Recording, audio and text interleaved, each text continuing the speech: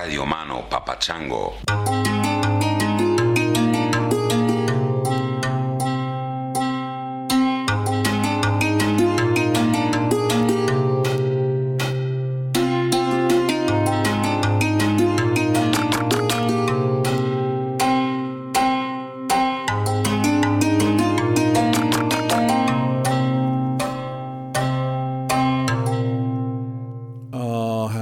Missed you. I don't know if you've missed me, but I have missed you.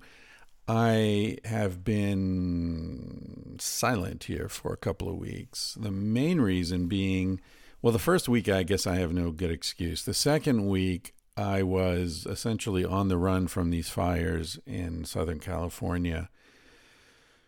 A little over a week ago, I think it was a Thursday, I jumped in Scarlett Johansson and was driving up to Big Sur because I was going to record a podcast with a guy named Charles Eisenstein on Friday at the Esalen Institute.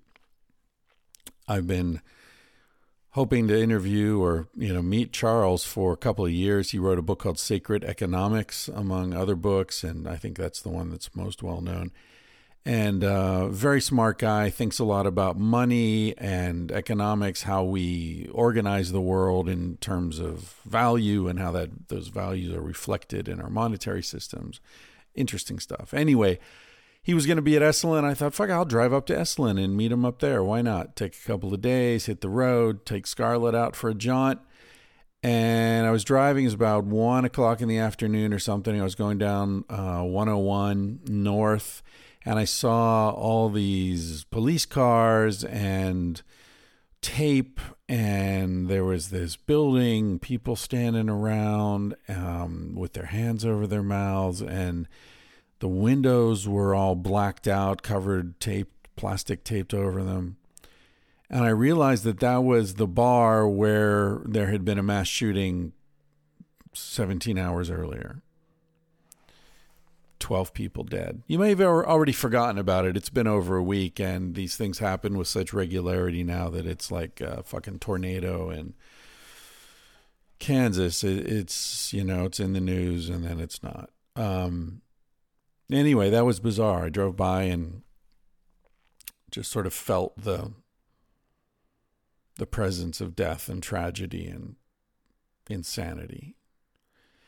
And that was the second mass shooting that I've driven by accidentally. The first was up in Oregon when my buddy and I, Martin, were driving and saw these police cars buzzing by. And that was the Rosemont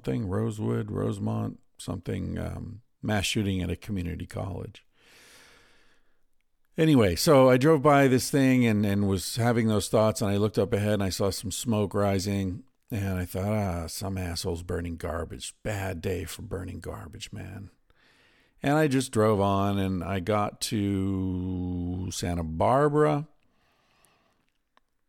And it was late afternoon, and I thought, I'll camp out by the beach. I found this beautiful spot and hung out and watched the sunset.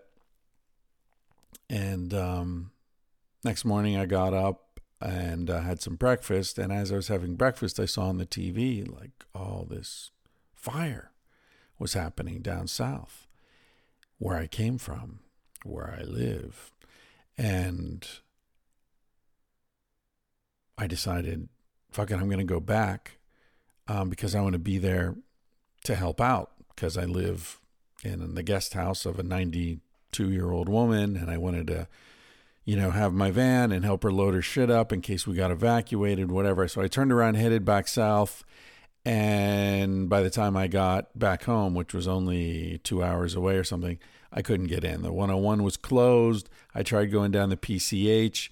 Waze said that was open. For those of you who don't live in LA or know the roads, I apologize. It's an annoying thing that people who live in LA do. Talk about their highways as if everyone knows. Anyway, it was crazy. If you follow me on social media, on Instagram, you saw some of the photos I posted. It was post-apocalyptic. It was black sky. The sea looked black, and the sun was totally blotted out. It was crazy. And they closed off Topanga Canyon, and it's been sealed off for a week, maybe over a week, and they just let us back in last night. So I'm back home. It's still standing. This canyon did not burn, but a lot of stuff did burn down. My cousin lost his house. Some other people I know lost their homes. The devastation is insane, as you know, if you've got a television set. Anyway, that's why there's been this long delay. I'm back, though, and I've got some amazing episodes to bring you, some wonderful, wonderful people. This is a guy named Bruce Perry, who is one of the more interesting human beings you could ever hope to hang out with. He's a documentarian. He's made several films. He had a TV show for years on BBC, I believe, called Tribe. He's an indigenous rights advocate. He's an explorer. He was a Royal Marines commando officer. I think he taught survival skills to the Royal Marines. But the thing about him that is most impressive to me, I mean, he's done all these wild things, but what I love the most about him is the way he travels.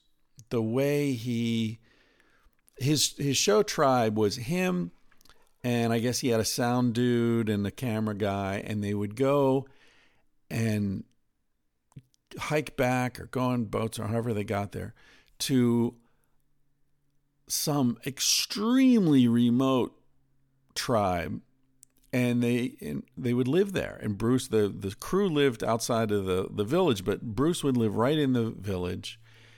And he would eat what they ate. He'd do what they did. He just immersed himself in their culture. Now, obviously, he didn't learn their languages, but his laughter and his sincerity and the genuine, decent human being that comes through his eyes allowed him entree into these worlds that are quite literally impossible for us to imagine. This guy has traveled to distances that are, unimaginable, even to me. And I've been to a lot of these places, but I stayed in the last village. I didn't, walk out of that village into the forest as he's done over and over again. His first film, which is called something Crampons, and he mentions it in our conversation. It's just him and his buddy climbing this mountain in Papua New Guinea, and along the way they meet, and they're filming each other. It's just the two of them with some cameras, and they meet with some people who clearly have very likely never seen anyone from outside before. Yeah, it's incredible. Oh, Cannibals and Crampons, that's what it's called. That was the first film. And his show on BBC Two was called Tribe. I think the National Geographic bought it and played it in the US on the National Geographic channel, but I think they called it Going Tribal, and they changed and made it all silly. Or at least the intro, the show's the same. He was on tour when we recorded this in San Francisco a month or so ago now. He was on tour promoting his latest film, which is called Tawai, Tawai, A Voice from the Forest. And it's a film that looks into some of the issues that he looked at in his TV show, but it's very much about this sort of the extinction of people who live the way human beings have lived forever. The last of them are on their way out, which is pretty crazy when you think about that. The last human beings living in the most human way to live, which is that of a hunter-gatherer group. The last ones, they're almost gone. And when they're gone, will there be any humans left? Because you and I aren't the stock. We're some modern breed that grew out of that stock. We are poodles, and the hunter-gatherers are the wolves. We all came out of those, and we all contain wolf within us, but they're wolves, and we're fucking pugs and poodles. No offense to you or me or pugs and poodles, but that's the reality of the situation. On that subject of wildness and so on, I had a really interesting thought the other day. At least I think it's interesting. I'll share it with you, and you can decide whether it's interesting or not. I'm going to insert it into Civilized to Death, which I'm giving the final sort of read through. I have a few friends who are reading it and giving me their comments. I'm going to sort of punch it up a little, add some stuff, and then it's off to the publisher, and I won't see it again until it's being copy edited, and then it's too late to change anything. Anyway, this thought I had, I was thinking about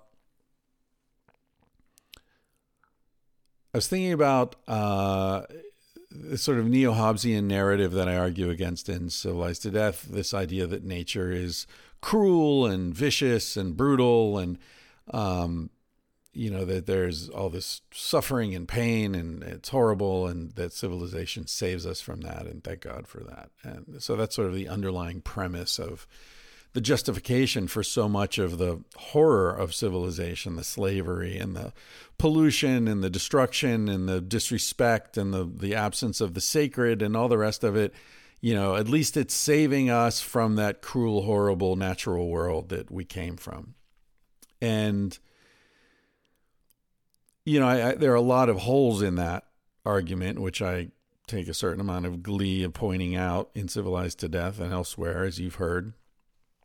But I was thinking about how I saw this documentary. I don't remember. I've probably seen it 100 times, but there's a scene of a predator, a lion, let's say, catches the antelope and bites its neck, and he's got it, and the antelope's dying. And the first thing is, and I actually wrote about this in Civilized to Death, I found an entry from a journal of an explorer who had a lion jump on him and bite his head and throw him around, and somehow he survived it. And he described the feeling of being in the clutches of that lion and feeling certain that he was dying. And the feeling was that it was a sort of ecstasy, it was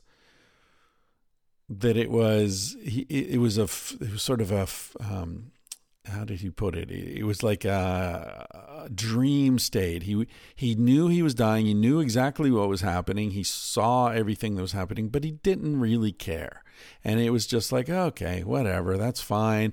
And he just went with it and felt some sort of deep appropriateness. And of course, from our modern mechanistic scientific perspective, we say, well, the endorphins were released because, animals have this endorphin release when they're in the clutches of a predator, and that allows them to die in peace, which is a pretty fucking cool thing when you think about it. That, if nature's so fucking cruel, how did it design the release of endorphins in the brain when the lion catches you?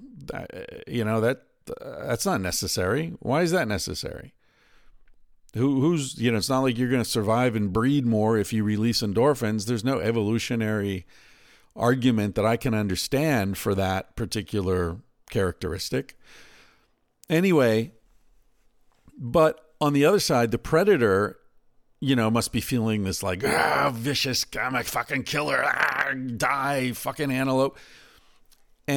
But what struck me in these documentaries, the image that I have in my head, that I've held in my head for years, that's always sort of bothered me, was this lion with the freshly killed antelope there, and the lion kind of nuzzles it and licks it. Not where the blood is. It hasn't broken its skin yet. but it's sort of nuzzling and licking it the way it licks its cubs. There's like an affection there. And it creeped me out because it's like, you just killed this thing. And now you're kissing it.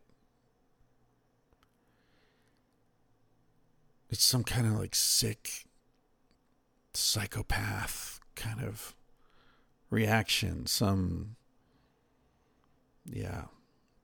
dark. But then it occurred to me, maybe it's love.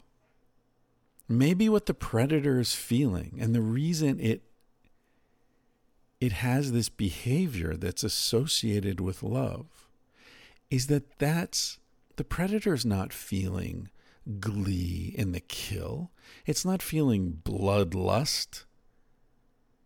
It's feeling the same thing I feel when I come back from a long hike and I sit down and somebody brings me a hot pizza and a cold beer. Oh, yeah. This is what I need. I'm going to live another day. I'm going to feel so good as I eat this and drink that. Why is it so strange to me that a lion feels gratitude and affection and happiness when she knows she's going to eat, and her babies are going to eat, and her friends are going to eat? Why have I always been creeped out by that? Because the culture has told me that is a scene of cruelty and despair and destruction and viciousness, when it seems to make so much more sense to see it in terms of the mercy of nature and giving that endorphin rush to the animal that's dying, and the gratitude and love of the predator. I think I've been reading it wrong all these years. I've been seeing it wrong because the culture's indoctrinated me to see viciousness when, in fact, that's a scene of love. Anyway, that's my thought for the day. I'm going to just jump right into this conversation with Bruce Perry, who is fucking amazing.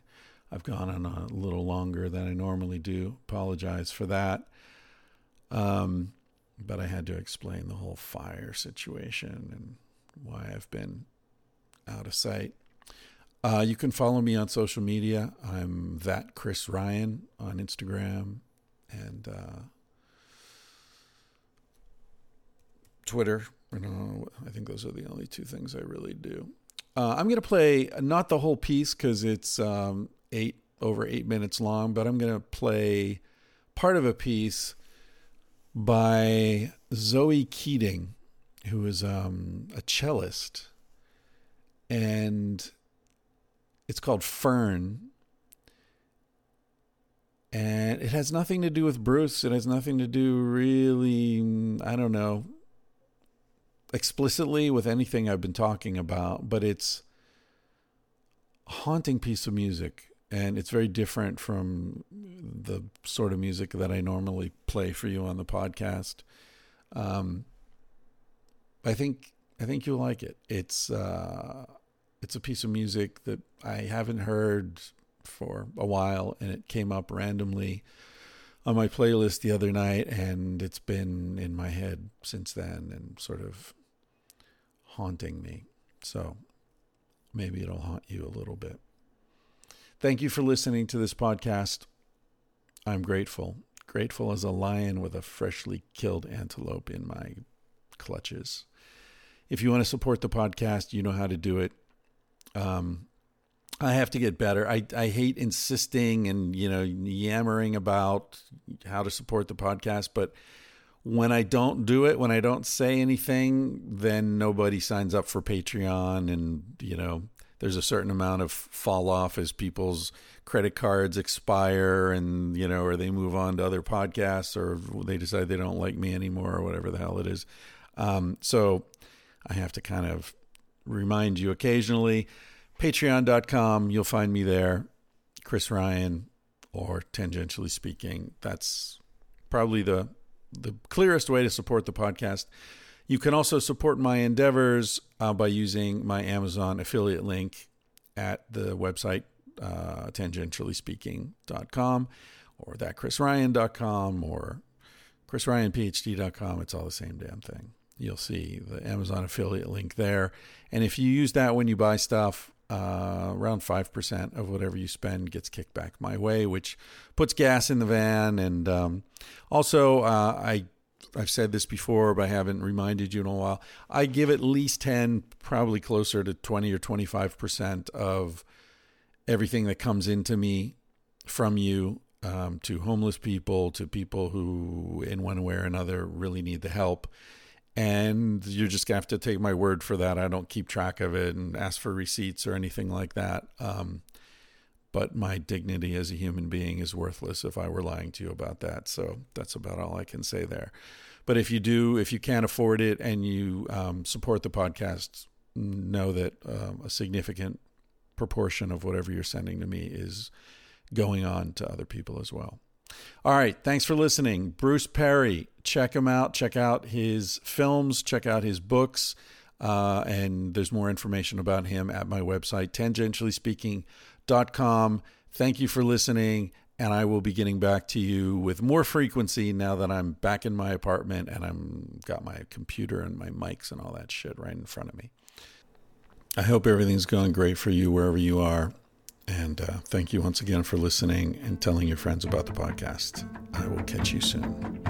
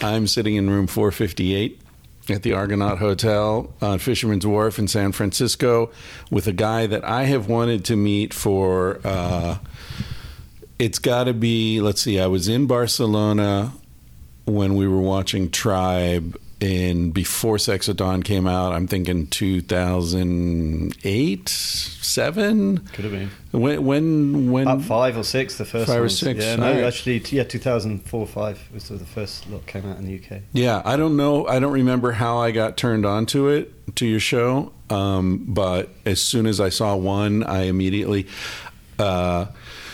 allegedly downloaded them all illegally. Everyone does. Because I didn't have, Welcome to the gang, of course. Well, I was living in Spain. How else could I see it, you know? But, man, I don't remember what episode it was, but I just said, I got to watch all of these. This is you were like the Jacques Cousteau of hunter-gatherer people. And, I mean, I really honestly admire your work incredibly. Wow. Thanks, Chris. You know, and then I went and found your first film where you climbed the mountain with your buddy. Cannibals and Crampons. Yeah, You saw that? Yeah. I found that online somewhere. Yeah. Actually, my favourite show. Really? The first one I did. Before I got entangled with all of the film crews and stuff. It's just me and a friend filming each other. It's so raw and real. So and then I looked up your background. I was surprised. By the way, Bruce Perry is the name of my guest. I tend to do this. I'll do an intro later and tack it on. But yeah, like your background is surprising because you come across as both in person and in Tribe as so friendly and laid back, and your approach to travel is so peaceful and very kind of Aikido approach to things. You just sort of roll with it. Yeah. And then I looked up your background, and you're like some hard ass, like elite military survival killer guy. What's up? You're like the British equivalent of a Navy SEAL or something. I went through some big changes. Yeah. I had to. Yeah. Well, which actually was a beautiful thing to have had, which enabled me to go and live with these people and not come with the prejudices, because I'd realized how prejudicial I'd been in my earlier life. And I'd had these huge shifts in my life where I'd seen myself through a very different lens and my God, if I can make those mistakes in my own life, I definitely don't want to be doing that on TV. I better go and really just listen and not pretend I know anything at all. So it was an intentional, strategic shift you made. Well, yeah, I'd just been through some big healings, some big shifts as a result of mixing in very different social circles, having girlfriends that questioned why you stood to attention watching television, Bruce, saluting the national anthem after the rugby match. It's like, get back into bed, honey. Right. I was fully institutionalized member of society. Are you from a family where that was important? Family. Right. Very Christian, sort of English boarding school. I was really card-carrying member of nationalistic England, and luckily shifted, and as a result of that shift, I think that sort of opened me and made me realize, oh my God, there's so much more. Because I was so, the one thing the Marines does is it trains you to be super confident and self-confident, and then to have that all smashed down, you're like, it's a big old humbling experience. But doesn't it? I mean, there's something enigmatic about the kind of confidence that you get from being part of an elite military organization, because my understanding is they sort of take away your individual confidence, smash you to bits, and then build you back up again the way they want you to be. Yeah, I think the US Marine Corps and the British Royal Marines do it subtly differently. We don't smash them down to grind them into the dust in the same way. I think that we maintain some personal aspect and then build on that. Right. But from the outside, they're pretty similar. Right. So what exactly was your role? I was a lieutenant in the Royal Marines. So that's the British Commandos. So you do commando training at 18. I did it. Right. Youngest guy in our batch to do it, and then I became a physical training instructor in the Marines during my career, and ended up being head of physical training for the Commando Training Centre, which is a sort of quite a prestigious gig at the age of 23, and then pretty much got booted out for being drunk and always in trouble, And what drugs were you using? No, I was super anti-drugs. I thought you said you got a bit of drunk. Oh, drunk. Yeah. Okay. What drugs were you using? That's a good start. We'll get there later, I'm sure. You're using the wrong drugs, man. That's your problem. No, that all came on TV. That's only thanks to the BBC. Really? Well, you mentioned last night that you've been living in Ibiza for a while, and it's like, wow, okay. Yeah, Ibiza's pretty far away from the Royal Marines. It's a little bit far away. Yeah, you weren't landing on those beaches in your amphibious craft. At all. No, I remember. I was very anti-drugs as a kid. I was so institutionalized in the mind, and if I'd seen someone smoking pot, I would have reached for the phone to call the police. I was really quite a strange little chap. You and I wouldn't have been very good friends. No, we wouldn't back in the day. You got me thrown in jail, man. Yeah, what the hell? Yeah. So, so you come from this conservative family, conservative religiously, politically. You have siblings? Yeah, brothers and sisters. Yeah. And then what happened? Girlfriends. Girlfriends, really? And mushrooms. Girlfriends and mushrooms. That'll be the name of your memoir. Pillow talk. Someone who loves you and can see that you're a decent person. Because of course, even still, my conservative friends who may not have broken out that space, deep down, wonderful people. My feeling for all people everywhere. But when someone loves you, can see that element in you, and then just goes, asks you to question it, and then you just go deeper with those questionings, and you end up realizing, that maybe that's not as cool as I thought it was, and so that was the half of it. And then I was so anti-drugs that there was no way I was ever going to do anything until I basically did fall in love, and I was so deeply in love, that I was able to trust someone enough to allow me to do something. And she introduced you to the mushrooms. And actually did, and didn't do an amazing job. She's a dear friend of mine today, and she gets a bit sad that I keep talking about this story, but it is a life-changing moment for me, so sorry to her for having to go there again. But it was my first ever opportunity. We were in Gili Trawangan in Indonesia, the islands next to Lombok, and everyone was having mushroom tea. I did it, but didn't feel anything in my first ever experience. So, need more. What's going on here? This isn't working. And so I ended up having 3 whole cups. Classic mistake. Full on. Yeah. And also the other classic mistake is because my girlfriend at the time had never taken someone as old as me, because I was now mid-20s, because most of her friends had all done it in their formative sort of teenage years. Right. But for someone like me who'd led loads of expeditions, by that time I'd led 15 expeditions around the world. I'd been an officer in the Royal Marines. I'd been in charge. I'd been the boss. I was super confident of who I was. And then to have my whole world just crumble during that trip. And then no one told me, or she didn't tell me, don't worry, you're going to be fine again in a few hours. Yeah. And so I just went through that classic other mistake of thinking that I was changed now forever, and then just flipped out. What happened? Well, it wasn't a great experience. I mean, I remember trying to protect her. We just ended up sort of going a little bit of a downward spiral, and I literally at one stage walking along a path, and then suddenly I'm in a pothole 10 foot down, and my arm is 10 foot long, and she's right up at the top. I'm like, how the hell did I get down here? Am I looking at my arm, which is stretching right up, and then there she is at the top, out miles above me. It's like, how did I get down here? And then closing my eyes and going, I must be tripping. I just got to step forward, and then coming out of it, and then seeing pixies and deities all around me. I mean, it was a full-on, very visual, very strong, deep journey.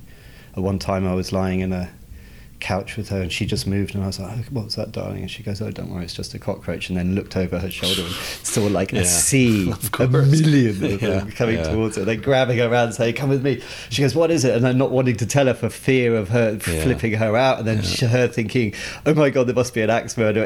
We just went into the classic. And that was my first ever drug trip. But at the same time, later on, having this experience, because I was really quite Christian at the time, it's like, okay, this experience doesn't add up to my understanding of what I thought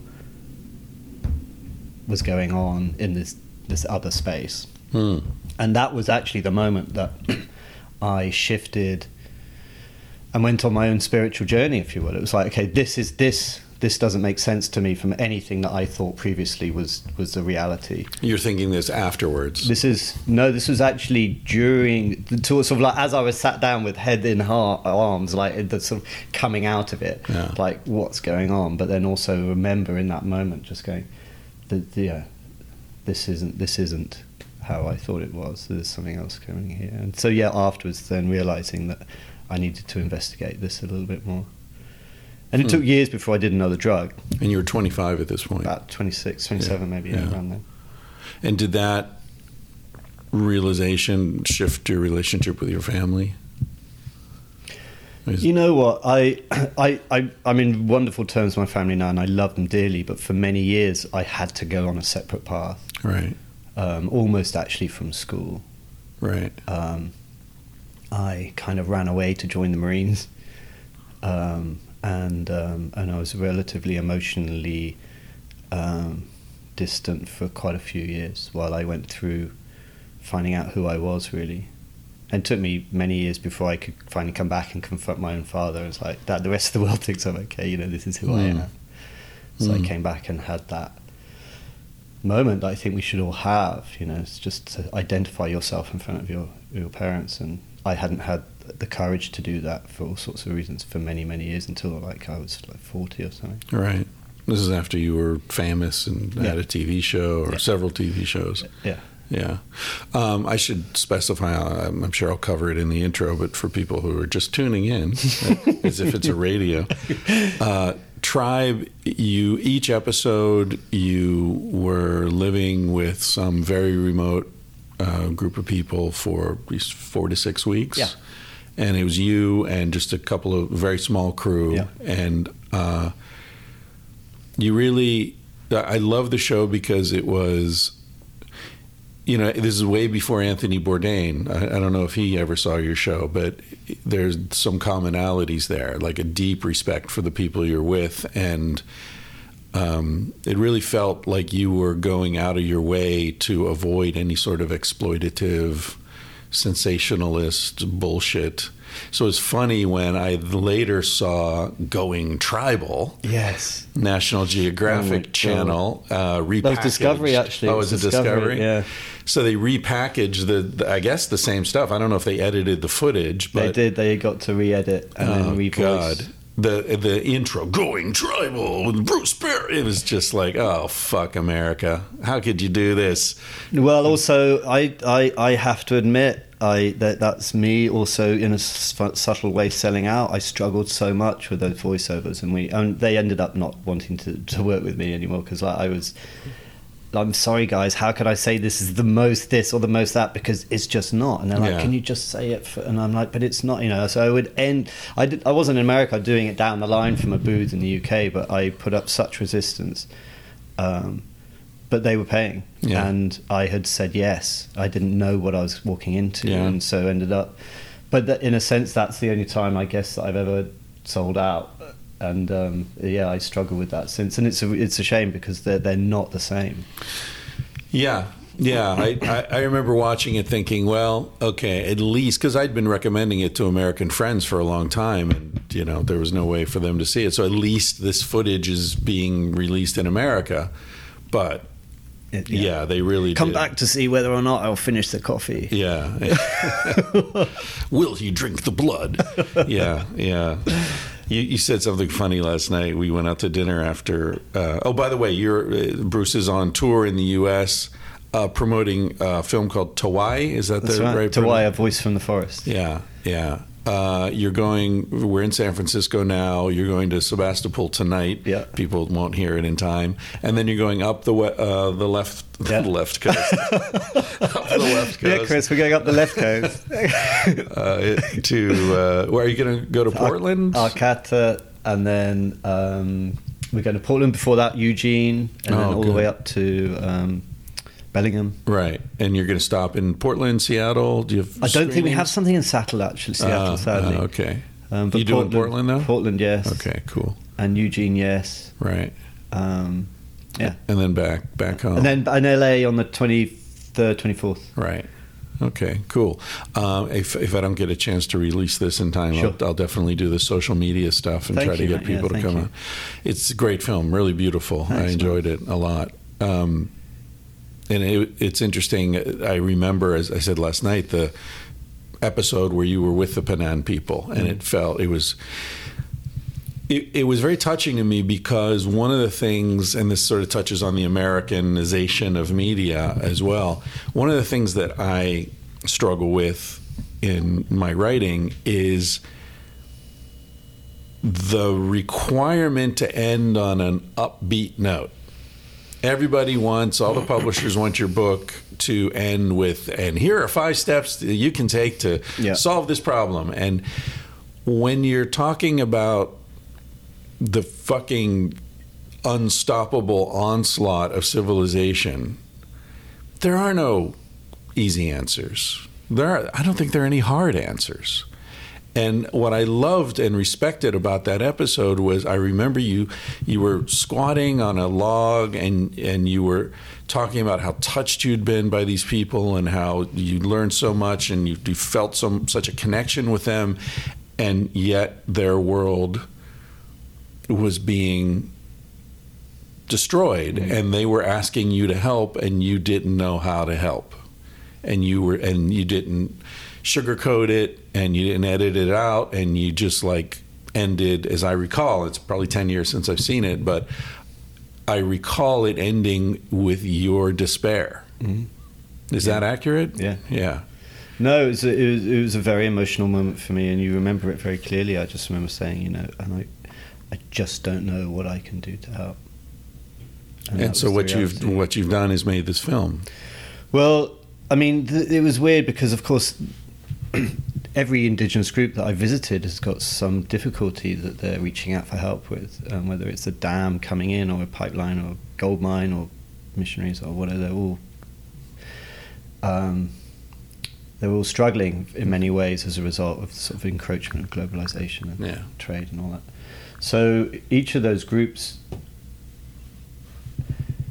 I had a longing to go and help. And then especially going down the Amazon, I mean, that series is all about globalization. So I was looking at gold and oil and soya and logging and slavery and cattle ranching, you name it, all of the things. And each one of them was a massive issue in its own right. And so I was left at the end of all these series in the Arctic as well. It's looking at climate change, going, well, what can I do? And your heart wants to go and connect to those people that you've met and say, I want to help you. I can use my influence to do this and do this. But I had so many, I just didn't know where to go. And so in the end, it became apparent to me that maybe my role was less to help them directly, but more to look at what is the sort of the root cause of these things. And that's why I made this film. We are at the heart of the reason why so many of these people are struggling. Yeah. And so that's why I chose to make the film in the way I did. But at the same time, it was the Penang that had affected me the most in my own journey, and so I really wanted to have them as the center point of this film. Were they? You said something last night that they were the least hierarchical people you'd come into contact with. Were they the most sort of pristine, immediate return hunter-gatherers that you had been with? I'd lived with hunter-gatherers, I'd lived with nomads before, but I'd never lived with nomadic hunter-gatherers before, and I think that was the subtle difference. So nomads being herders? Yeah, so I lived with Siberian reindeer herders, I lived with others who've sort of moved around, but with them they're still domesticating in some way. They still have property. Yeah. And ownership and all of this. So whereas the Penang were living in a much more, I guess, egalitarian sense, of that true sense of different sense of ownership, right, and no hierarchy and all these sorts of things. So that was, that really struck me, and it was weird because I don't think if I'd met the Penang straight away and having not met any other groups, I don't think I would have noticed really the true depth of what it was that they had to offer. I think it's only because I'd travelled and met so many other indigenous groups that when I came across the Penang, it was like, there's something completely different here. And that really struck me. And I kind of try and touch on that in the film. It's like they're almost, it's like they're operating from a different operating system. It's like the same body, but it's like working in a different way, and we kind of look at that a little bit in the film, and it took me a while to figure out what that was, and then it took me even longer to have the guts to express it because it sounded so romantic. But luckily I came across some anthropologists who gave me the confidence, and they gave me the sort of the knowledge and background to express myself. So they're anarchists, but I mean, I've got this guy Jerome Lewis who features in the film. He says, but they're also the most peaceful people on the planet. And I'm like, you can't say that. He goes, no, we don't, Bruce. By every means by which we measure these things, anthropologists have been living with these types of groups for decades now, know that time and again they come out, they are the most peaceful people on the planet, and they have no leaders, and they have no sense of ownership in the same way that we do. Yeah. And here they are. So it's like, and that's what I had noticed, no competition within the way that they're operating. And that seems almost, it doesn't mean that they're not competitive beings, but it's just that they've found tools in which to minimize and limit it, so much so that it's not evident on a daily basis. Right. I appreciated the fact that you confronted that enigma in the film, because so often, I spend a lot of time in these debates, like Steven I know, Pinker. I've read your book. I mean, it's beautiful. I mean, I'm so pleased to have a chat with someone who really gets it so much. Thanks.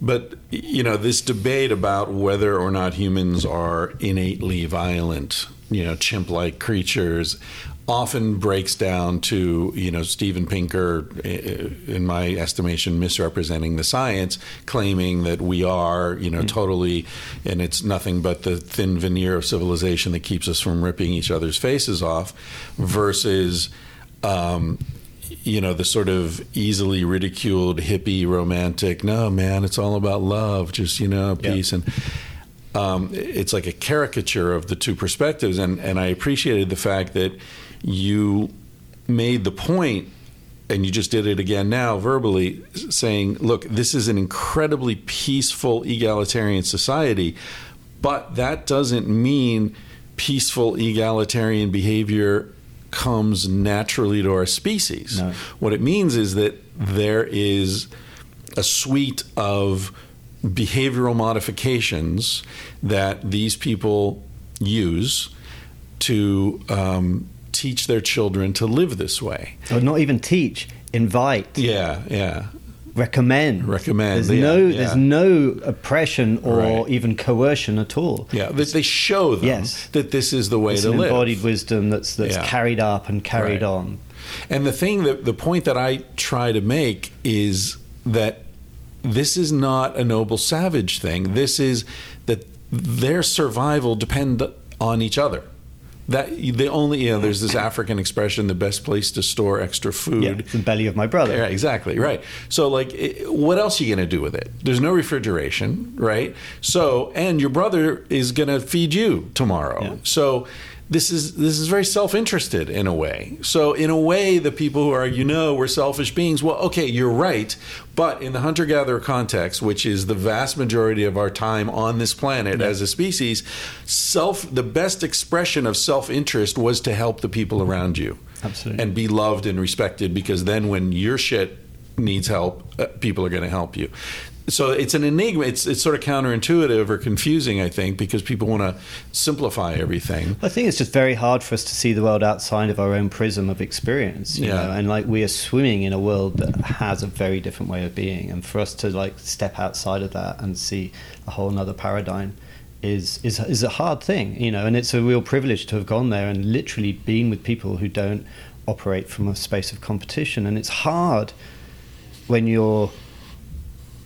it's hard to identify exactly what it is, the feeling it is that you're getting. Sure, because it's hard to see something for which there's no word in your language. But there's a few moments that came to me. For example, I remember I was with another egalitarian group in Africa, again with Jerome and Ingrid Lewis, these amazing anthropologists that are in the film. And I was with the guys. We were running up and down the village, like male African dudes, all ripped and muscly and like masculine, and we were literally all sort of like a rugby scrum, all arms over each other's shoulders. Was this in Tribe? It's not in the film. Oh, no, no. This is in. This is actually in something that we shot for Tawai, but it never made it in. So it's in the offcuts that you can see on the website. I do remember you wrestling with like Maasai herdsmen. I've done all. Yeah. No, but this isn't the point. This is a different one. Right. I've done a bit of wrestling, right? You've probably seen it in a few places. So we're literally charging up and down, making noises and gruff and all the rest of it, and like hoo hoo hoo, and like, you know, pretty masculine sort of environment that we're in. And then someone throws this big stick out in front of us, this long stick, and then so half of us get one side, half of us get the other side, and we all start pushing and pulling, and I'm like, cool, we're going to have a tug of war. That's what happens when guys get together, and suddenly there's a line between us, and we instantly divided into two sides. That's what happens. We're going to compete, and it's going to be us lot versus. That's what every time that I've been in that situation, that's what generally would have happened in my experience. But it didn't. You know, we pushed and pulled and lifted and went, and everyone was flexing their muscles and making sounds. But at no time did you get the sense that anyone was trying to outshow anyone else. And there's moments like that that to me were like, oh, so nourishing somehow to my heart. It was like, wow, this is different. This is different. And you know, you could just dismiss that as a ridiculous example if you want. But for me, those moments were very real, and showed how it was a different space, you know. I remember in Don't Sleep There Are Snakes, about the Pitaha people that also feature in your film. The linguist Daniel Everett is talking about how when he was living with them, some psychologists wanted to come and study them, their cognitive profile, and so they came down and set up some like computer screens with I don't remember what it was, like, you know, remembering the colors in the different squares, and it's like, okay, we're going to see who can do this the fastest. And Daniel was like, yeah, it's not going to work. And like, you know, well, we need to like get the fastest response times. And he's like, yeah, but no, you'll have a winner and a loser. They won't participate. No one will compete. It won't work. Yeah, it's very interesting how that works. But even in places that are relatively belligerent, with, like, you know, the highlands of New Guinea, where they're famous for being warlike, still when they play their famous football matches and stuff, they will never they'll just keep playing until it's equal. Have you ever heard of a book called Finite and Infinite Games? No. I think you'd enjoy it. I'll try to remember to send it to you. It's a short little book by a philosopher named Carse, I think, Carse. Anyway, he says, you know, most human interactions can be viewed in terms of game theory, right? Sure. And there are two distinct types of games. There are finite games, in which you play on a certain field. There's inbounds and out of bounds. You keep points. There's a winner and a loser. You know, there are all these characteristics. But then there are the infinite games, where, like, in a finite game, the point is to win the game, right? End it and win it. In an infinite game, the point is to continue the game. Keep playing. Yeah. And so a lot of what you're saying keeps reminding me of this distinction he makes, because when you think about it, you know, we live in this world of finite games. Like you were saying, it's very competitive, and, you know, it's a zero-sum kind of situation. But he points out that so many of our relationships are actually better seen as infinite games. Relationships, for example, you don't win a marriage, you know, or a friendship. Like who's totally winning? It's like, you know, there's a line at the end of the film where the Panan says, I don't know about cars or planes, but if it doesn't last forever, I don't want it. That's a great line. You know, that is such a great line. And you think to yourself, well, where's he coming from? Is this some enlightened being? But it's not that. It's actually because he's not looking at the world. He's placing his meaning in a different space to where we are. So he's placing his meaning in the infinite, i.e. in the future generations, whereas we often place our meaning in ourselves, like our own comforts or our own happiness. So if you're trying to find happiness as your drive in life and for yourself, then clearly when you go through difficult times, you're going to be struggling, which is something that Viktor Frankl pointed out in Auschwitz. But if you find your meaning, derive your meaning, and you drive in life for something beyond yourself and the infinite, like the future generations, then it doesn't matter how difficult your life is, i.e. you can let go of planes and cars, because, yeah, they're great, but they're not as important as this thing that I'm in, which is this game into the future. Right. And you can let go of all of these things because your happiness is found through the drive for this other thing, which is beyond you. And I think that's another thing this sort of collective mindset offers us an insight into. And we can do that. We do have climate, we put our meaning in working, striving towards, the future generations or climate change or world poverty or whatever. You can let go of all sorts of struggles that we have on the individual basis and then shrug them off and laugh about them, because our drive and our meaning and our happiness is coming from something beyond ourselves. Yeah. I think that's something that the Indigenous people can teach us too, because they hold that still, so many of them. Do you feel like, like you said something earlier about how we live in a very different world, and so we organize ourselves differently or we approach it differently. But I look around and I see so many vestiges of a hunter-gatherer consciousness in us. And I see our civilization constantly trying to shape us against our interests, right? To make us competitive with each other, for example, right? To make us work hard, to make us eat when we're not hungry, to reshape us in its interests, not in ours. And so I kind of feel like, I don't know what I'm trying to say here. I feel like we really haven't changed very much. We're just in a context that's against us. It's true, isn't it? But when we try and objectify civilization as it trying to do something to us, I think also at the same time we often forget to remember that we are that, and it is us. And it's easy. We run the risk of falling into victim mode and pointing the finger and blaming, when actually it is made up of us. It's like the corporations. We can say how bad they are, but we know that we're the ones who have... now you've stumbled into it. There are thousands of people who just went, oh shit, he just mentioned, because they know my rant. Oh, right. I've got this whole thing, like I conceive of corporations as superorganisms. Sure. That we're embedded within, but they are distinct life forms. I hear that. And so you're right. Let's remove that particular example. And so... And by the way, where I was going with that anyway wasn't to say that that they aren't runaway trains that have their own responsibility, that we also need to have action to act upon. It's not just only about doing our own work. There is action to be done externally too, and that's for corporations, that's for the civilizations or whatever.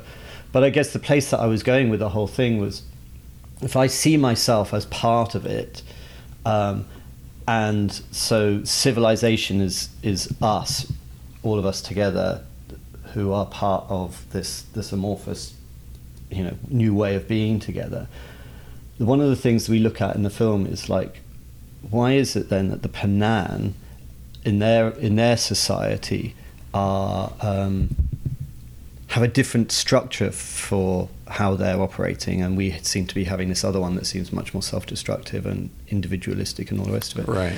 And I think that the thing we sort of touch on in the film is this idea of perhaps there's different ways of experiencing the world ourselves, each of us individually, and perhaps at that time when the Panan were living, they were more balanced in their inner world because they were essentially meditating every day. Yeah.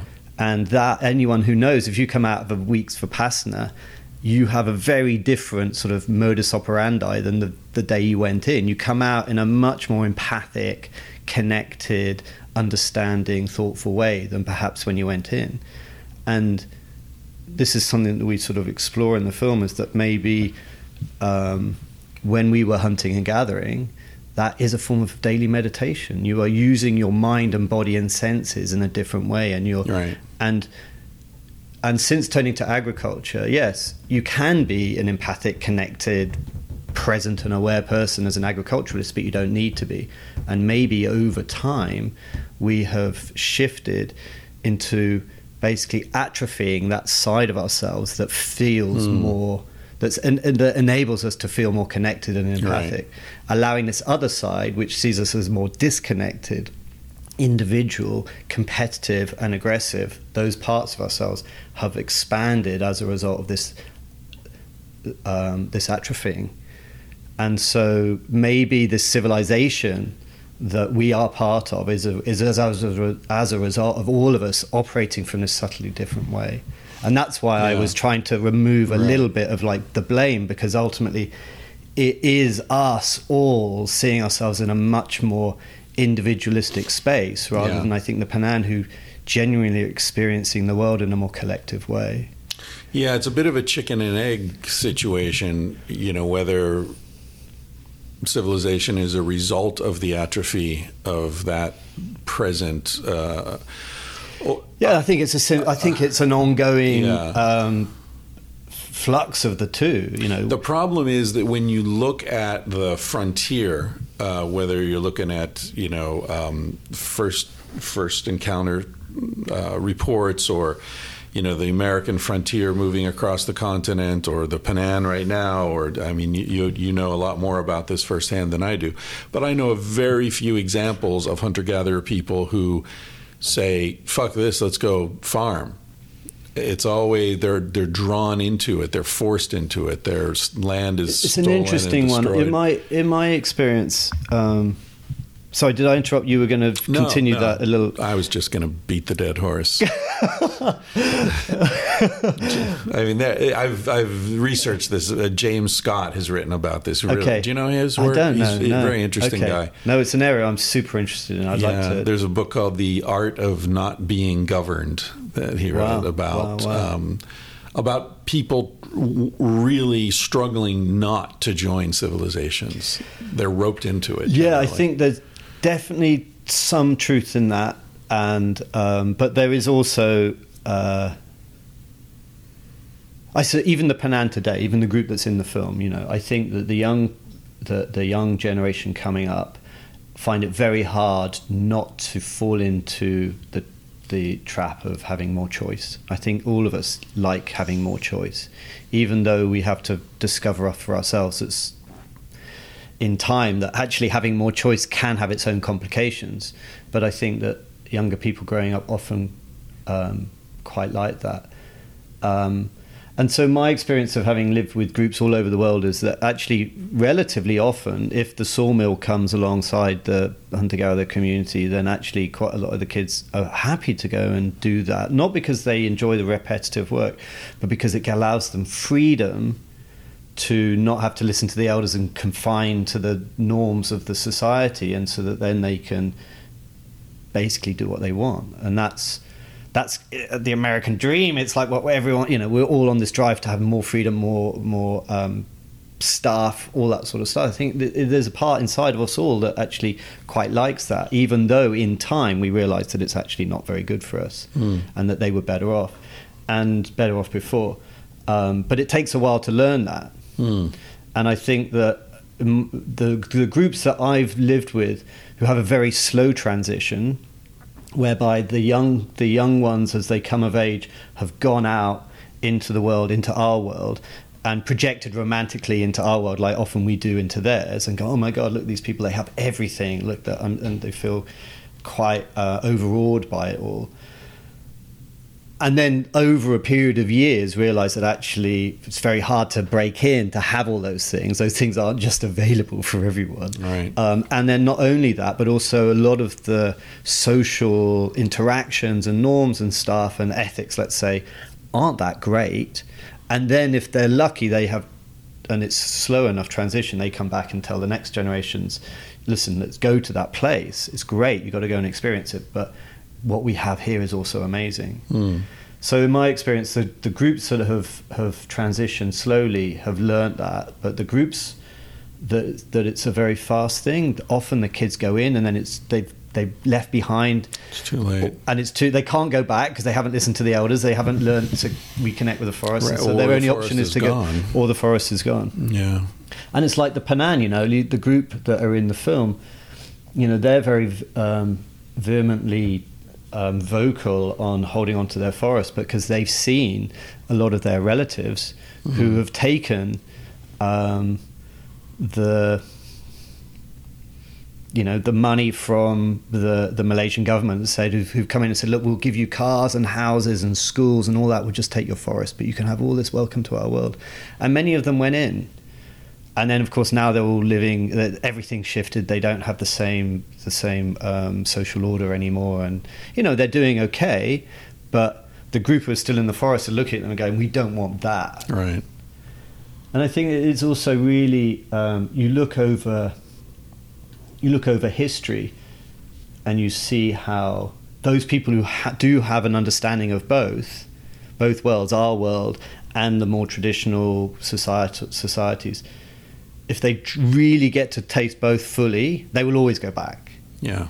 And, one of your early presidents even mentioned it, didn't I? I can't remember. Yeah. You probably in your book. I've heard it a few. Franklin. Was Benjamin Franklin. There was a law in colonial America against going off to live with the Indians. Yeah, because everyone would go native, and then all of the people that they tried to drag into our world, and then gave them all the comforts and all the best. It was the first moment possible they would. Yeah. And he was writing to people about that. Why is it that the savages will always run back and our frontiersmen are going native and we can't pull them in? And I've experienced the same myself with a few indigenous groups, whereby sometimes they send out people into our world to go and be there, especially young people, and then invite them back to become the sort of bridges and envoys and translators. I saw that with the Kogi. I was with this guy one time, and he'd been sent out for 2 or 3 years and got into girls and computer games and alcohol, and was dived in fully, became a student in the local town. And then they pulled him back, and he didn't want to come. He's like, no, I don't want to come. But then they sort of put the pressure on a bit like the Amish do. It's like, well, if you don't come back, if you don't come back, you're not one of us, And he's like, fuck, well, actually, that is me. I have to. So reluctantly comes back and then goes cold turkey for a couple of years. And then I meet him 2 years after that. And he goes, thank God I did. And where was this? This was in Colombia. This was with the Kogi people in the Sierra Nevada. Really interesting group. And so those are the testimonies that mean that mean something to me. It's like they've seen both. They've really seen both, and so for me, it's like that. You can listen to the romantic, wax lyrical about how great the tribe is, but you haven't really lived there. Yeah. But these are the things that I listen to. These are the moments. Do you ever feel in your travels? Did you ever feel like, fuck it, I don't want to go back. I want to stay here. You know what? When I was doing Tribe. No, not because I didn't see the wonder and beauty and amazing codes of life that I experienced, and knew somehow that they were probably more beneficial for me, but I was too addicted to my clean sheets and free time and freedoms and comforts to want to.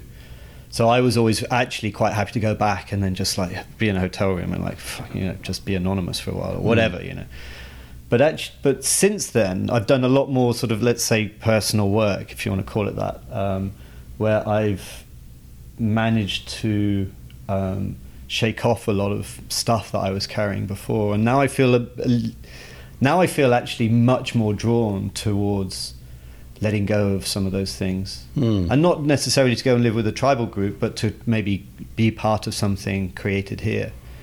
I do think that so many of the things that I once strived for. Yeah, I think strove is Strove's right. good. Yeah, strove for. Used to strive for. Used to strive over time. I actually, the more and more I look at it, the more I think that nearly every narrative that we have in our society about what's going to bring us happiness is almost completely 180 degrees in the wrong direction. Right. Less, not more. Yeah. Yeah. It's like even things that we really hold dear, like, privacy and free time and, space and all that. It's like, well, no, of course we all, and it's like, even those things, like we all know, like, more money and like more fame aren't necessarily going to bring you happiness. I mean, yeah, not everyone knows that, but I can tell you that there's truth to that. But even those other things that are kind of sacrosanct, you're like, no, actually, even they. Yeah. I remember when I first became sort of in the public eye, let's say, the first big evident loss was lack of anonymity. I used to be able to go into a bar or restaurant or whatever and just be whoever I wanted and not give a shit. And so my behavior wasn't really, I didn't have to think about it because I'm an anonymous guy in a city like everyone else. And then suddenly everyone's looking and you're like, shit, my mum could hear about this. This could be on the front pages of the tabloids tomorrow, whatever. So my behavior is limited. And I saw that as a massive loss for so many years that none of my friends had to deal with. And now I realize the blessing of that. And and it's like, yes, it's a loss, but actually good that my behavior is limited to some degree. What kind of crazy shit were you doing? I used to be a Marine, you forget. Pissing in the corner of the bar or something? But anything, it's like anything. It's like the village mentality of being known and being held accountable. And that was before social media. Yeah. Now it's instantaneous. Yeah. So it's like, actually, even those sorts of things, it's like we love our anonymity. We see that as a great blessing of society. But actually, even that now, I think, God, no, maybe that's a good thing. And that's okay. Yeah, well, last night you were talking about another example of this. You were talking about caloric restriction being so important for good health. Yeah. But we think, no, easy access to food is one of the great gifts of civilization. Totally. Well, it's fucking us up, too. Yeah. Well, I think I did an interview with... I can't remember actually. I was going to say the guy we were talking about last night, who we had some words about. Matt Ridley. Matt Ridley. Yeah. And he used the phrase. He goes, no, and he said, I think it's fair to say that we're waking up to the fact that we're in the sweetie shop now and we've gorged ourselves, and it's not healthy. And I think that's exactly, we can eat whenever we want. And I mean, that's the obvious one, but I think in many senses we're in the sweetie shop and we've realized that all these things that we've succeeded in getting for ourselves aren't all necessarily good for us. Yeah. And the food is an obvious one. I think that we now know that the hunter-gatherer diet actually almost completely eliminates cancer and heart disease. Yeah. I mean, to the degree where it's... Tooth decay. All of that. Diabetes. Yeah. It's like, it's incredibly healthy. And we look, and so often I'm having debates with people about hunter-gatherer lifestyle. And they're like, but they're unhealthy or their life expectancy and all that. It's like, no, you've actually totally got it wrong. Right. Yeah, and they all die from infectious diseases. Thank God we have antibiotics. That's like, thank God we have seatbelts now because our ancestors all died in car accidents. Like, they didn't have cars, man. But it's funny because, I knew we'd get into this space because I'm really excited about your book that's coming out. And, and it's, I'm really looking forward to seeing the sort of the debate you place on the page, because I've often said I'm not into turning back the clock. Yeah, it's like I do want a convergence of what some of the gifts of today, alongside the wisdom of the past. Well, that's what I try to do in the book. Okay. The sort of central image in the book is we can't go back to the past, right? There are too many and it's not going to be a great sales pitch. Let's go back and be hunter-gatherers. It's no one's really going to buy it. Right. Even if you and me might want to. In fact, I might. Yeah. Well, also that's a very privileged, upper class white man kind of thing to even aspire to, right? Thanks, Chris. Sure. Yeah. Takes on to know. But the way I look at it is we are going to live in a zoo. There's no way around that. But do we want to live in the Calcutta Zoo or the San Diego Zoo? We want to live in an artificial environment that's designed with an understanding of our natural environment, our natural ways of interacting. By natural, I mean common to the vast majority of our time as a species and in our best interests in terms of mental and physical and spiritual health. So, we want to live, we're going to live in a zoo, but let's live in a zoo that's made for us, that's made to, designed for our maximum health and happiness, not fucking cages, So, I do think there's a way of integrating these insights into the modern world. And also there's you probably read Joseph Campbell, the hero of 1,000 Faces, and the idea that every culture has always had the same sort of central story about someone who goes out, very similar to what you were saying about some of the hunter-gatherer groups. They send someone out into the world, right? The travels, the Odyssey, whatever, and has these experiences, sees what's out there, and is searching, seeking something, and then returns home and realizes that what he was looking for all the time is actually here, but he wasn't able to see it before. Sure.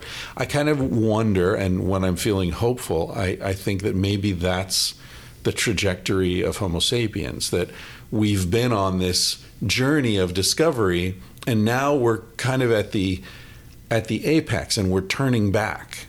We're turning back toward home, but with the knowledge that we've gathered, the capacity to generate electricity from solar energy and geothermal and waves, and and understanding our capacity to destroy things. And turning away from that, maybe I don't know. I have a similar. I use a different analogy, but I totally agree. I think that it is a trajectory, and that we have to look forwards, not back. And but we need to. Forwards is back. Yes, it is. My point, right? Okay. Yeah. In medicine, and diet, and exercise, and sexuality, like so much of the cutting edge next thing is actually what we already knew a long time ago. Something that we've lost. Yeah. There's nothing new except what has been forgotten.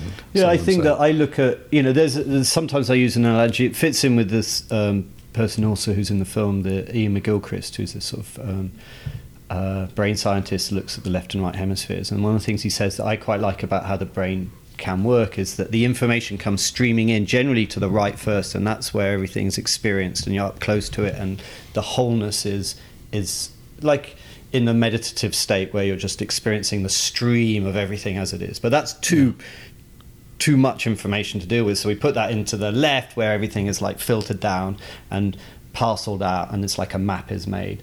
But that's also the realm of separation, and maybe that's where we're at now.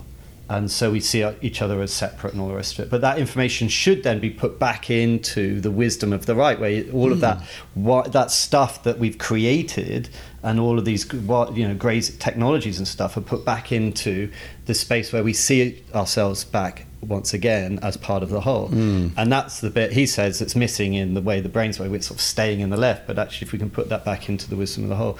And I think likewise is the trajectory of humankind. It's like maybe at one time, yes, we were hunter-gatherers and we were up close, but we were living this extraordinary life. But there's a blessing in moving into this realm now. We are in separation, because if we can then bring that back into this new vision of this, bringing those technologies that are worthwhile into the wisdom of the whole, then it's an even more beautiful space, because we've been on the journey. We've learned, and also not only, but we know what we could have lost. We know we're seeing it from a wider perspective. We're much more grateful for having been on the journey. It's maturity. The species is maturing. Yeah. There's this great line in a T.S. Eliot poem where he says, the end, our journeys will, something about we'll never stop traveling or something. He says the end of all our journeys will be to return to the place we started and know the place for the first time. To return where we started and know the place for the first time. Yeah, I feel like maybe that's our destiny as a species if we're to survive. Thank you. So I'm intrigued by your personal trajectory, because it seems in some ways it replicates what we're talking about as a species trajectory. Like your origins in this very sort of conservative family and social situation. You talk about your girlfriends and mushrooms. And what I'm interested in is, why were you attracted to the sorts of women who were saying those things to you? There must have been something in you that was looking for a way out. That's really beautiful. I've never asked myself that. My reasons for attraction I mean, there's the conscious realm, and then there's the subconscious realm, and like, who knows what's running the subconscious realm with like destinies and like even choosing where I was born and all that sort of stuff that you could dive into. No idea about any of that, but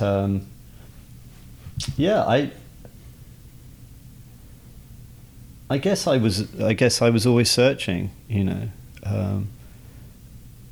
It could be luck. I just found these people incredibly attractive physically, and it just so happened that the package came with some stuff that slapped me about. That's possible. Or it could be that there was some other mechanism that was driving me. It sounds like it was a repeated pattern. Yeah, but you know what? I definitely, and not all hot women are gonna say stop saluting and come back to bed, or eat these mushrooms. No, but once you've started the journey, once you've taken one foot, then that brings benefit. In my view, I think that it's almost addictive. It's like, oh my God, I was wrong about that, and here's a new opening. I feel that once you start on that journey, then it's kind of you stumbling forwards, whatever. You have pauses along the way, but you're on the journey. I think, I lived in Ibiza for a long time, and most people there were all like me, kind of black sheep of the family. They've all kind of found each other in that space. And you ask everyone, okay, what was the turning point for you? I was always interested in that. Like, where is it that you got knocked off the tram lines of society to end up here in Ibiza? Because we're all black sheep. And they would always have one or two moments that they could point out along the way that did that. And it was like, death in the family, or near-death experience themselves, or mushrooms, or, something along the lines. And so I don't know why I was choosing those people, but I think, let's say with that first one, it could have been physical, but then because I got knocked, then I'm in. Then I'm rolling downhill. Right. Did you ever, and feel free not to answer this if you don't want to, but I wonder if in all your travels you had romantic sexual encounters with the native women. No, it became really clear to me very early on that I'm visiting. Yeah, I'm a red-blooded guy. Of course, I'm not always, but I finding people attractive wherever I go, including in the indigenous groups. But if I entered into that space, even sort of subliminally, by being open energetically to that, people pick up on it. Yeah, men and women pick up on it, and it's not going to be a benefit to my trying to integrate myself into this community. So I just turned that off fully. You just were monastic about it. Totally. But like monastics, kind of, I don't know if that's sort of like conjures the right image. No, I just turned off any sexual aspect of my being, and then just brought all that into the heart. And well, did you feel, from an observational perspective, did you sometimes feel like you were with a group where if you had been traveling on your own without all the cameras and all the rigmarole, that it would have been that their approach to sexuality was such that it would have been very easy for you to have hooked up with women, and they wouldn't have cared. Yeah, absolutely. Yeah. I mean, everywhere's different, and as you know better than almost anyone else around, every society on the planet has a different sort of set of codes for how we do our relationships. And, I was with the Adi people in the Himalayas, where they're polyandrous. So, one man with multiple wives. One wife with multiple husbands. Generally brothers, right? Generally brothers in that part of the world, yeah. And so I remember I was with Kencho, this guy who's looking after me, and I didn't know this until I saw the translations later, because the guy didn't translate it instantly. But, we'd always have two levels of translation. The guy who was getting me through the moment, right, and then we'd have it much more fine detailed translation later. So I didn't get the full translation, but Kencho's saying to me, "Oh, my wife thinks you're really attractive. You should sleep with her tonight or tomorrow if you want to." But I didn't get that, so I didn't have to go through the answer to that. But it's in the film. That's great. So, so those moments were definitely there. And I definitely had people coming on to me in different spaces. Yeah. Men and women exotic. over the time. Yeah. You told a great story last night. How did you begin that? We're standing outside the theater and you said, what was the line? Like a gay headhunter. Gay naked cannibal wearing a vegetable on his dick. On his dick. In a treehouse. In a treehouse, exactly. So there was that one. It's checked every possible box on like amazing sentence. A lot of the reason I ask, aside from just prurient interest, was like a lot of hunter-gatherer groups. Our hospitality is very important. Because traveling is dangerous and it's you invite someone in, it's a great way to learn what's going on, and these networks of interdependence are very important. And a lot of times sexuality is part of the hospitality. So you're a traveler, I met this guy years ago in Nepal. It's a German dude who he had ridden his motorcycle to Nepal from Germany. This guy taught me how to juggle. I'll always remember him. He taught me how to juggle. But he told me the story about how he had gone to Madagascar and hiked across the mountain range, the spine of Madagascar. And there were no roads or anything. This is probably in the early 80s. And he said that each village that he arrived at, all the young unmarried girls wanted to sleep with him. Because that's just the way they did it. Like, hey, you're a traveler. Hey. And it's sort of an honor if you would choose, who you chose would be honored by it, And he wasn't like a creepy dude, as I remember. He was just like, wow, that's the way it worked there. So I think that, I think there's a couple of thoughts about that. I think there's definitely if you look at old writings, so the early explorers, that would seem to be much more prevalent than today, when I think the missionaries have done a good job of stamping a lot of that out. So I think that there's probably truth in it. There's also some romance in it, of course. So it's hard to pick out exactly the reality. But I think that from a logical perspective as well, it's well known that, or not well known, but I think it makes sense that especially remote places need to mix the gene pool up, and they knew that. Right. And so that would have probably been something, especially like Polynesian islands and what have you. Sure. Absolutely makes perfect sense from so many ways that would have been something that they would have wanted to do. And so why not? I haven't experienced that in the formal way, but I've definitely been in huts and had cuddles and what have you. Not that I've had people try to cuddle me. I've generally not responded. And the few occasions that I have I remember one time a director, I was sitting with the women because we'd gone out doing some stuff with the women that day, fishing, I think. And the director wanted to spice things up and started asking questions, like what sort of guy do you look for in marriage and all that. So he was like provoking the questions through me. He's like, Bruce, I want you to ask them this, and which normally I have my own set of questions, but he was kind of keen on this direction. And then he asked, the last question he asked himself was like, would you have found Bruce attractive or whatever? And they're like, no, we only look for our own. And that was a relatively benign conversation, except that the next day I totally noticed that the men were treating me differently. Yeah. Of course they did. Yeah. Because he had upset the balance of trying, they don't know that I'm not serious. There's just a bunch of questions for us, but for them it's like, oh, is this guy trying to figure something out? And that word goes around, and then suddenly I'm in the competition with the other guys for, and it took me a few days to get out of that. Right. Yeah. To really close it down again. Like a disrespect being. Yeah. Well, I think it's more that they saw me as a brother, and now suddenly I'm like the girl that guy's always maybe thought that they're going to get together, and then suddenly Bruce is like, so. Is he, all of that. Yeah, that's a good approach, I think, to just stay out of that. Yeah. Yeah, you ever heard of Kenneth Good? Kenneth Good, yes. Yeah, remind me. Anthropologist, studied the Yanomami and married a woman. Okay. Brought her back to Philadelphia. Oh my God. Yeah. There was a film, wasn't there? Well, there's a book called Into the Heart. I don't know if there was a film. I never saw one. But he studied with Napoleon Chagnon, and they had a big... Liso and all those guys. Who's Liso? Liso came after Chagnon. He was the famous guy who was into the younger boys in the the French guy. Yeah. They've got a word in their language now to police.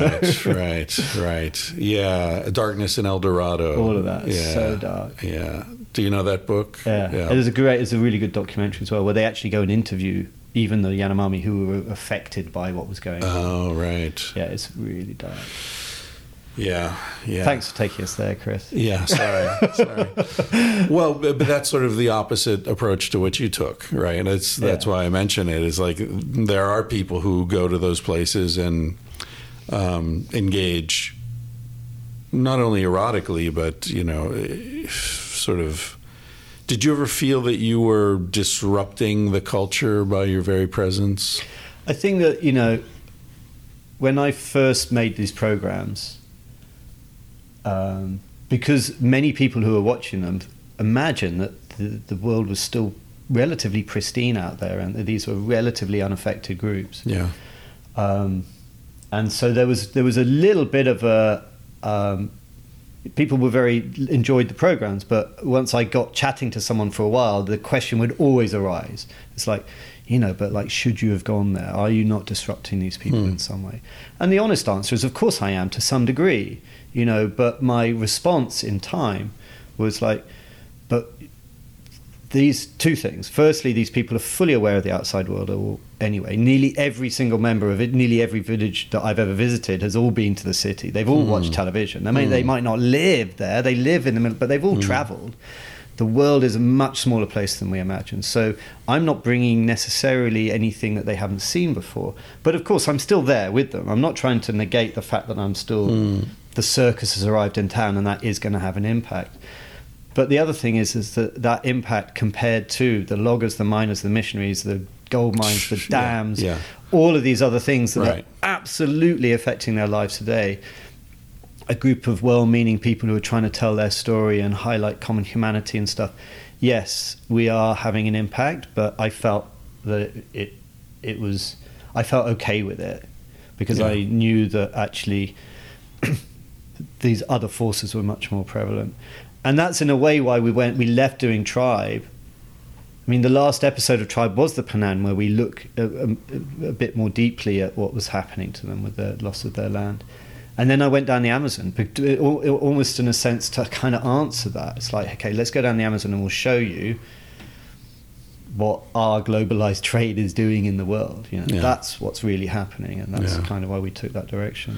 I never, when I traveled through my 20s and most of my 30s, and I never made an effort to go somewhere extremely remote.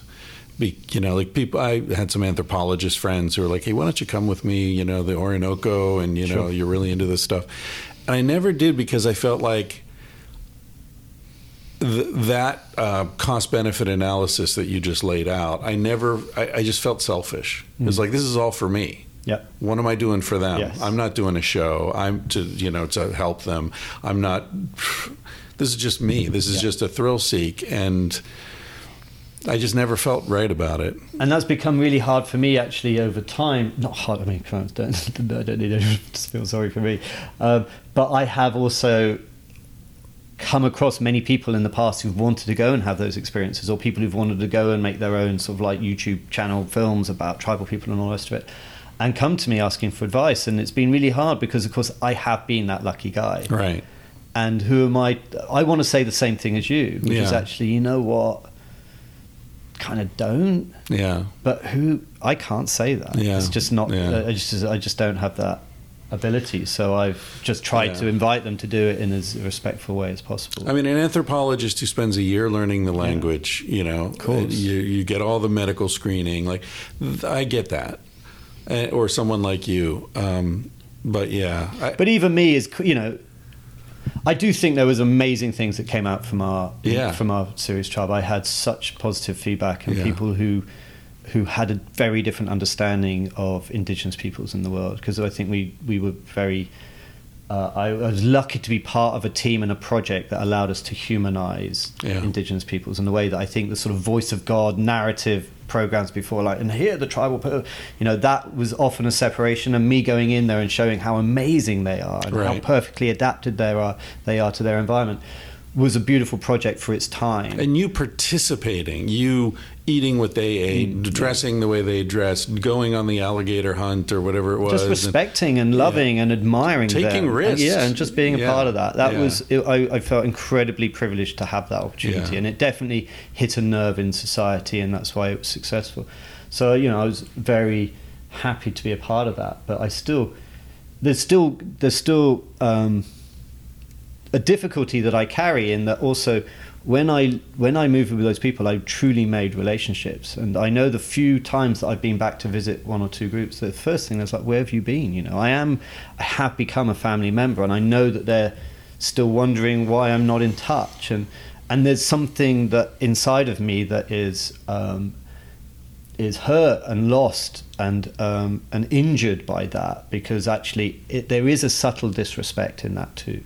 And so there is a cost to that, and that's why I didn't want to just carry on making more. It felt like, I can't just keep doing, these people deserve my individual relationship continuation as well, and I just can't keep spreading myself thin around the world. That is also something that's really hard. Yeah, you sort of made a career out of loving and leaving. Yeah, and I carry that. Yeah, I was thinking that last night after the film in the Q&A, because it's the first time I'd seen you in person, and my impression of you from the show is this very ebullient guy who I see now. But when you were doing the Q&A, you were extremely subdued, and I thought either he's really tired or he's depressed. And I thought, just my own experience traveling, because I've traveled, as I said, for well over a decade of my life. And the experience of traveling, as you know, can be that you form a very deep connection with someone very quickly.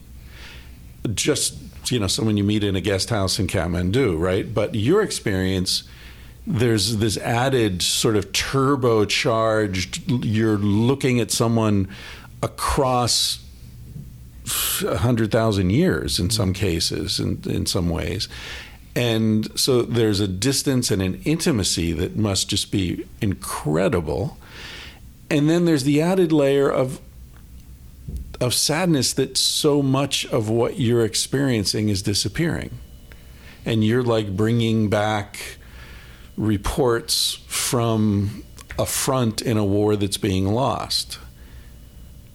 I felt that always watching your programs, but last night I felt it really intensely. Is it hard for you personally? Well, I don't need sympathy for anything being hard for me. No, but it's like you're working in some sort of a cultural hospice or something. Yeah, if I think about it too much, I'm in tears. Yeah. I'm carrying. I've drunk ayahuasca on a few occasions whereby literally I have just bawled my eyes out just seeing the earth being torn up. Let alone the people, just the earth itself, and I'm just like crying. I remember one time I was doing a sound healing thing.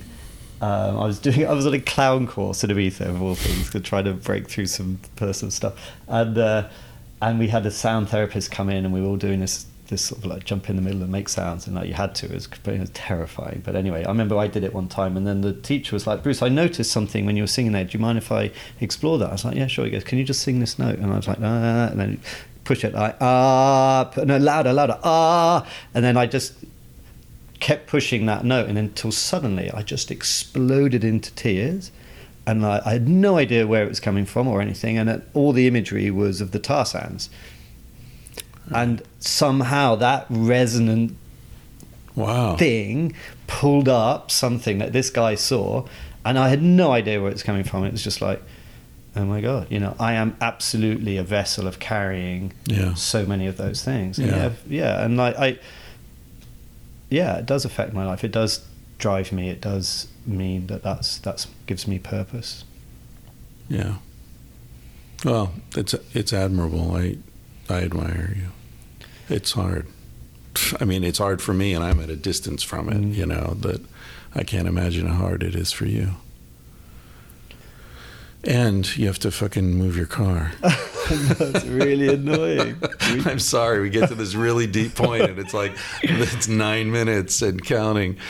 Maybe we can pick this up another time when I'd love that, we don't Chris. have a car about to get ticketed outside. Yeah, we could talk for a long time. Exactly. Yeah. I hope we will.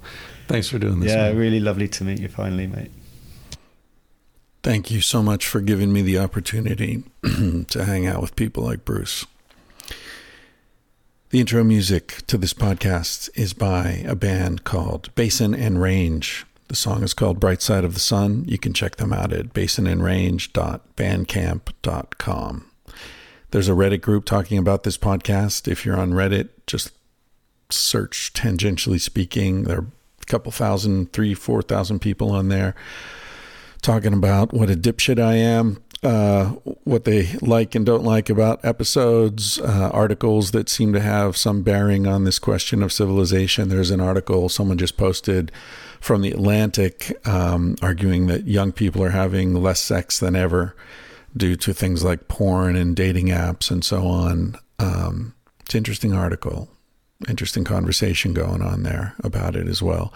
So if you do Reddit, you can do that. Don't forget, you can order shirts from my mom through the website, tangentiallyspeaking.com. She's got lots of shirts. Lots of them are on sale, as a matter of fact. And if you order shirts from Sure Design T-shirts, who make all our shirts, you can use the discount code CTD, Civilized to Death, CTD, and you get 20% off your entire order. And of course, the song you're about to hear at the end of this and just about every damn episode is Smoke Alarm, and it's by the great Carsey Blanton, who you can learn more about at carseyblanton.com. Here's to you, Bennett and Justin. He said, baby, what's a big deal? Feel what you wanna feel. Say what you wanna say. You're gonna die one day. For example, I could kiss you just because I want to. What's the difference if you turn away? I'm gonna die one day. Why do you waste your time thinking about your reputation? Trying to meet an expectation, wondering what they're gonna say. When everyone you've ever known is headed for a headstone. I don't wanna give the end away, but we're gonna die one day. Your body is an animal, doesn't ask for much. A little music and a soft touch. Why don't you let it out to play? Your heart is in a birdcage, singing in your chest. You wanna shut it up but give it a rest. You're gonna die one day. Why do we waste our time thinking about a reputation? Running from a confrontation, wondering what we ought to say. When everyone we've ever known is headed for a headstone. I don't want to give the end away, but we're gonna die one day. We're gonna die one day. We're gonna die one day. So baby, what's a big deal? If you wanna be free, say what you wanna feel. Spend the night with me. I'm gonna take you up in my arms. And if we must go down, we'll go singing to the smoke alarms. We'll dance into the ground.